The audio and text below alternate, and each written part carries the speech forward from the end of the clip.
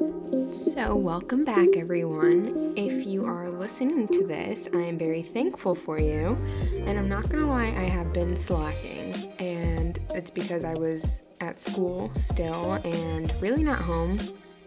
Mostly spending my time at my friends, not studying. I will get into that later on. But today's episode is about me leaving home for the Air Force and going to boot camp. I'm going to try and get all my military stuff out of the way because my memory is so shot that if I can remember it now, I need to get it written down and into this podcast before I forget and it turns to dust. All right. So the reason I mentioned it before, the reason I joined the Air Force was because I didn't want to have my parents worry about money for college. I've been working since I was 15 and my part-time job at the nursing home was not going to cut it, right? So actually with that, my mom would have to drive me to work because I could not drive. And I worked as a dietary aide there for a little bit. And then while I was in high school, there was a program that allowed us to do like trade courses, I guess. So I actually got my CNA through my high school, taking college classes or whatever it is. Some people went to like welding, others went to beauty and like EMT and stuff like that. So it was pretty cool. But yeah, I got my CNA. But the lady at the nursing home that I worked at, the HR lady, did not let me work there as a CNA because it was the summer before I was about to leave for boot camp, and I had told her, I was like, I'm going to be working at the pool. Is there a way I can do both part-time? And she said, no, you have to pick one or the other. And I was shocked. I was like, what? I just got the CNA certification. I did everything I needed. And I picked the pool because it was my last summer, and honestly, I'm very thankful for that. So, whatever. I can't believe she told me no still. Anyway, so I actually wanted to travel as well. I wanted to get out of the small town that I had mentioned before because I didn't really want to stay there. Besides my family, there's really nothing there. And I've always felt like I've been more mature, and I was ready to leave the nest early. College paid for was really what sold me. So before I get into it, I'm going to say that I'm sure I'll say it later on, but if you're planning on joining the military, make sure that your job is written down on paper and that is what you go and do before you decide that you're just going to go just because. Look at the jobs and make sure that before you leave for boot camp that is what you are going for. Do not leave just willy-nilly and they're going to tell you like, oh, don't worry, like you'll find your job like at boot camp, yada, yada, yada. Don't do it because you're going to get screwed over because that's what happened to me. And from the start, it was kind of sour and I was so upset at myself for it. So take it from me and everybody else that I talk to, don't go until you know your job and it's written on paper. So that is rule number 1. So I was 17 and I was about to be on my own and I was excited, I was nervous, I was super nervous. And I remember I swore in and my family was at MEPS or whatever up in Chicago. My best friend was there and that's actually the first time I ever saw my dad cry as I got onto the bus, and it makes me a little worked up because of how life-changing it really was. And I could have stayed in the same small town, but like I said, it wasn't for me. Anyway, so I got on the bus and there was an empty seat, and of course I was probably bawling my eyes out, and I looked out the window and I saw them all standing there waiting for the bus to pull away, and it was just me and a backpack and that's all I had. And it's kind of sad to think of, right? But whatever. The bus took us to the airport and they gave us an envelope that had our tickets and a food voucher. And I will say this, that all of this is my experience because several other people, they don't have the same experience. My husband, for example, he didn't get a food voucher. So yeah, this is just my experience. Everyone's is going to be different. Anyway, so I made my way through the airport. I got some food and I saw that there was other people leaving for boot camp. So I was sat with them and I talked to them and I still talk to them here and there. And I actually had met a girl on Facebook because, Facebook has everything. And there was a group specifically for people leaving on that date so you can kind of get in touch with people. So I met this girl and we were on the flights together, and she actually was in my boot camp. Sadly, she passed away a few years later from a car accident, and it sucks because I remember talking to her on my first deployment, and I was supposed to go visit her way before that. And she was in the UK and I was in Germany, but I actually found out while I was deployed that she had passed. So, kind of crazy. But moving forward, when I got to boot camp, I remember I kind of wasn't really feeling anything. I'm not going to lie. Yeah, I was scared, but I'm pretty sure I was laughing because I was so scared, because that's just me. I have nervous laughs. And there is, someone, of course, gets on the bus and they're like, get off the bus and get in her line, yada, yada, yada. And I was just like, what the hell did I just get myself into? And I was probably, I don't know, just a statue.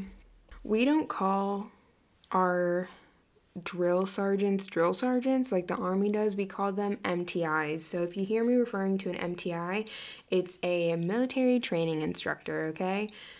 So just so you guys get a little bit of the words or whatever.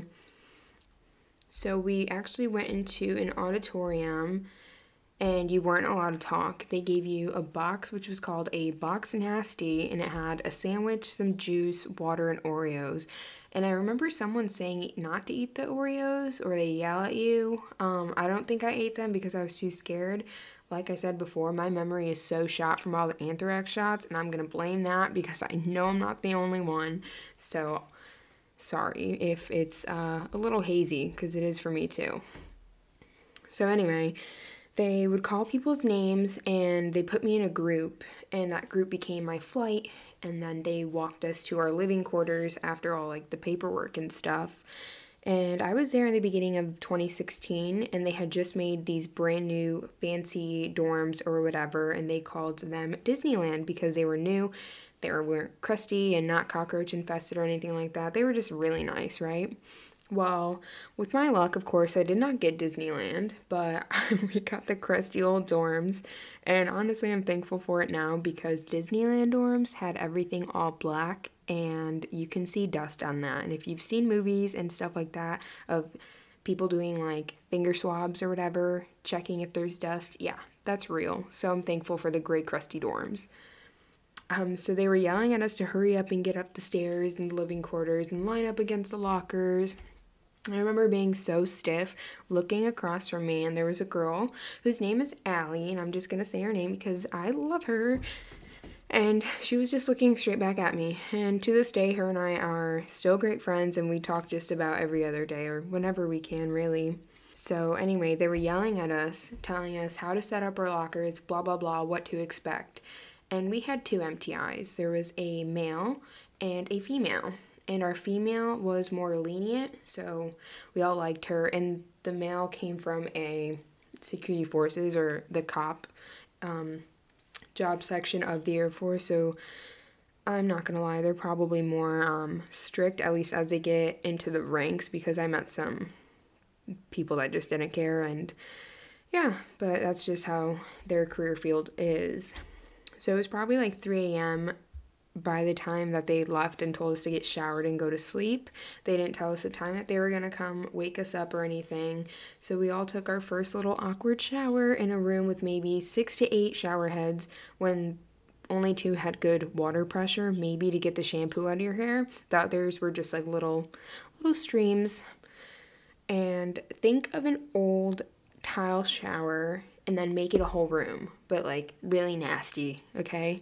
There's no curtains, there's no privacy, none of that. All there is shower heads lined up against the walls and a few drains here and there, right? Yeah. So you wear some shower shoes, and I did what I needed to do, and I got out. The bathrooms were right next to it, and they had maybe like 4 to 6 stalls, but we had like 30 girls, so it was definitely a challenge for everyone to get their business done. So we went to sleep that night, and when we started waking up, it was like 8 or 9, And we were all so confused as to why it was this late and no one had came in barging in. So we were like, didn't know what to do. We're all awkward. So we decided we were going to make our beds and just wait because nobody knew what to do. And we were so scared. So everyone had made their bed, and then out of nowhere we hear the door barge open, and 4 female MTIs were yelling. They were saying, "Get up, like, let's go, come on, get up, get up, get up." And then they realized that all of our beds were made and we were all already awake, and they were super confused because they had never had a group already up and their beds made. So go my flight for that, right? So the first day is basically like any other. I feel like you go and get food. And this was our first experience in the chow hall, where we would step side to side with our trays looking straight, and you can't talk. And then you get what you want to eat from the lunch people, and you go sit down ASAP. You probably had about 10 minutes or less to eat and drink 2 full glasses of water, and your food. You have to drink the water, no doubt about it. And that's like that the entire time. Because they don't want anyone to like get dehydrated from like the heat and yada yada. So it's a good thing to mention that if anyone was planning on getting dessert there, that they would have to march past a full table of MTIs, and I'm pretty sure they called it the Shark Tank or something like that. So you'd have to march past them, and there was this like spinning dessert thing that made the dessert look like so good, right? So if you had the guts to go want cake and get some, you'd have to march past, and you'd have to make your way back. And if you were stopped by anyone, they were going to rail you with questions as to why you thought you were worthy enough to eat that piece of chocolate. Kind of reminds me of like the Matilda scene. The poor guy had to eat his cake. So the first few days were paperwork, get some gear, and we had this belt called a web belt. It, I guess, like phased out because now they have black book bags that I guess they get to keep. So if you are listening to this and you got the black book bag, screw you, because we had these crusty used fanny packs, and I'm all for used stuff, right? But they were so nasty.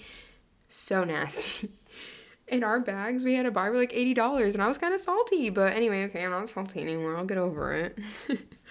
So for the first week, we were actually in our civilian clothes that we brought, and I remember, being so extra, like the person I am, and reading, like jeans, 1 pair of jeans, and like a bunch of t-shirts and underwear and stuff, and then you'll get your like new thing. So I was like, okay. So I was in my bootcut jeans and my plain t-shirt just tucked in with the belt because that's what we had to wear. And that was like for the first week until we got our uniforms, and they do it in phases. So like the second week we had our uniforms, but we had to wear tennis shoes, so that way people knew that we were in our second week. And then so on and so forth. You get your tags, you get your dress blues and all that as the weeks go on. So the routine there was wake up, go to PT or physical training, shower or chow hall, or they're switched because there's so many flights that had to eat. So sometimes you would go eat and you smelled like crap. And then sometimes you had to take like a 5-minute shower and hurry up and go change. So then we would go to a study lesson on Air Force history because we had to take a test before you graduate. And then, of course, here and there would be like push-ups and self buddy care and stuff like that, like military stuff. And the week before graduation, we had what we called Beast Week. And it's basically a week of a fake deployment where you slept on cots with mosquito nets over it. And there was like a shower, like 2 showers per 100 people. And there was really no point in showering because it was so humid and disgusting out. And I did shower, but I'm just saying, like, a lot of people didn't. And they would just use like baby wipes or whatever. But it was so nasty. You'd get out of the shower and you'd be sweating already. You would eat, or I would eat, MREs. So those made us really gassy. And those are like those brown bags that you see full of like already ready food. And some of them are good. I'm not going to lie and say they're not. But I never ate the main portion of it because I did not trust that meat, and at that time I wasn't like vegetarian or vegan or anything, but I should have said I was because I know a lot of these people faked it and were like, yeah, I'm a vegetarian, I need the cheese tortellini. Well, screw you, because I had some nasty chili or something, but I didn't eat it, so whatever. I'm dumb for not saying I was a vegetarian at that time. But I don't remember much about this week, I'm not gonna lie. People did have to remind me what happened because I don't remember, and it's so sad because it was only like 5 years ago, right? And I don't remember anything. But I did get people to tell me things that happened while we were there, and it kind of brought my memory back. So what happened one night was that there was a huge thunderstorm, and because we were in these tents with metal and all that, they made us find hard shelter.